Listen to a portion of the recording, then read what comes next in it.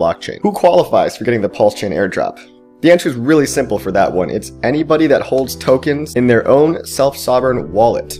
Now, I prefer MetaMask, and there's a couple other wallets out there that let you hold your own private keys, but you need to be holding tokens in a wallet that you own the private keys to. And I can't stress that enough.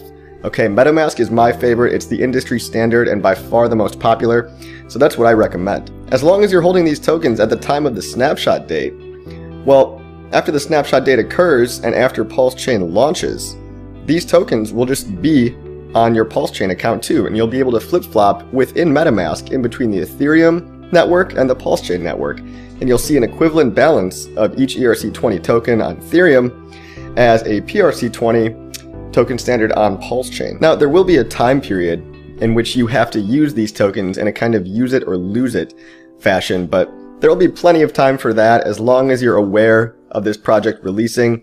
There will be months to prepare, and all you need to do, again, is just hold the tokens in your wallet and simply do nothing at all. As long as you're holding these tokens on a wallet that you own, you're going to get the tokens on Pulsechain. Now, I should remind you guys, this does not include exchange wallets.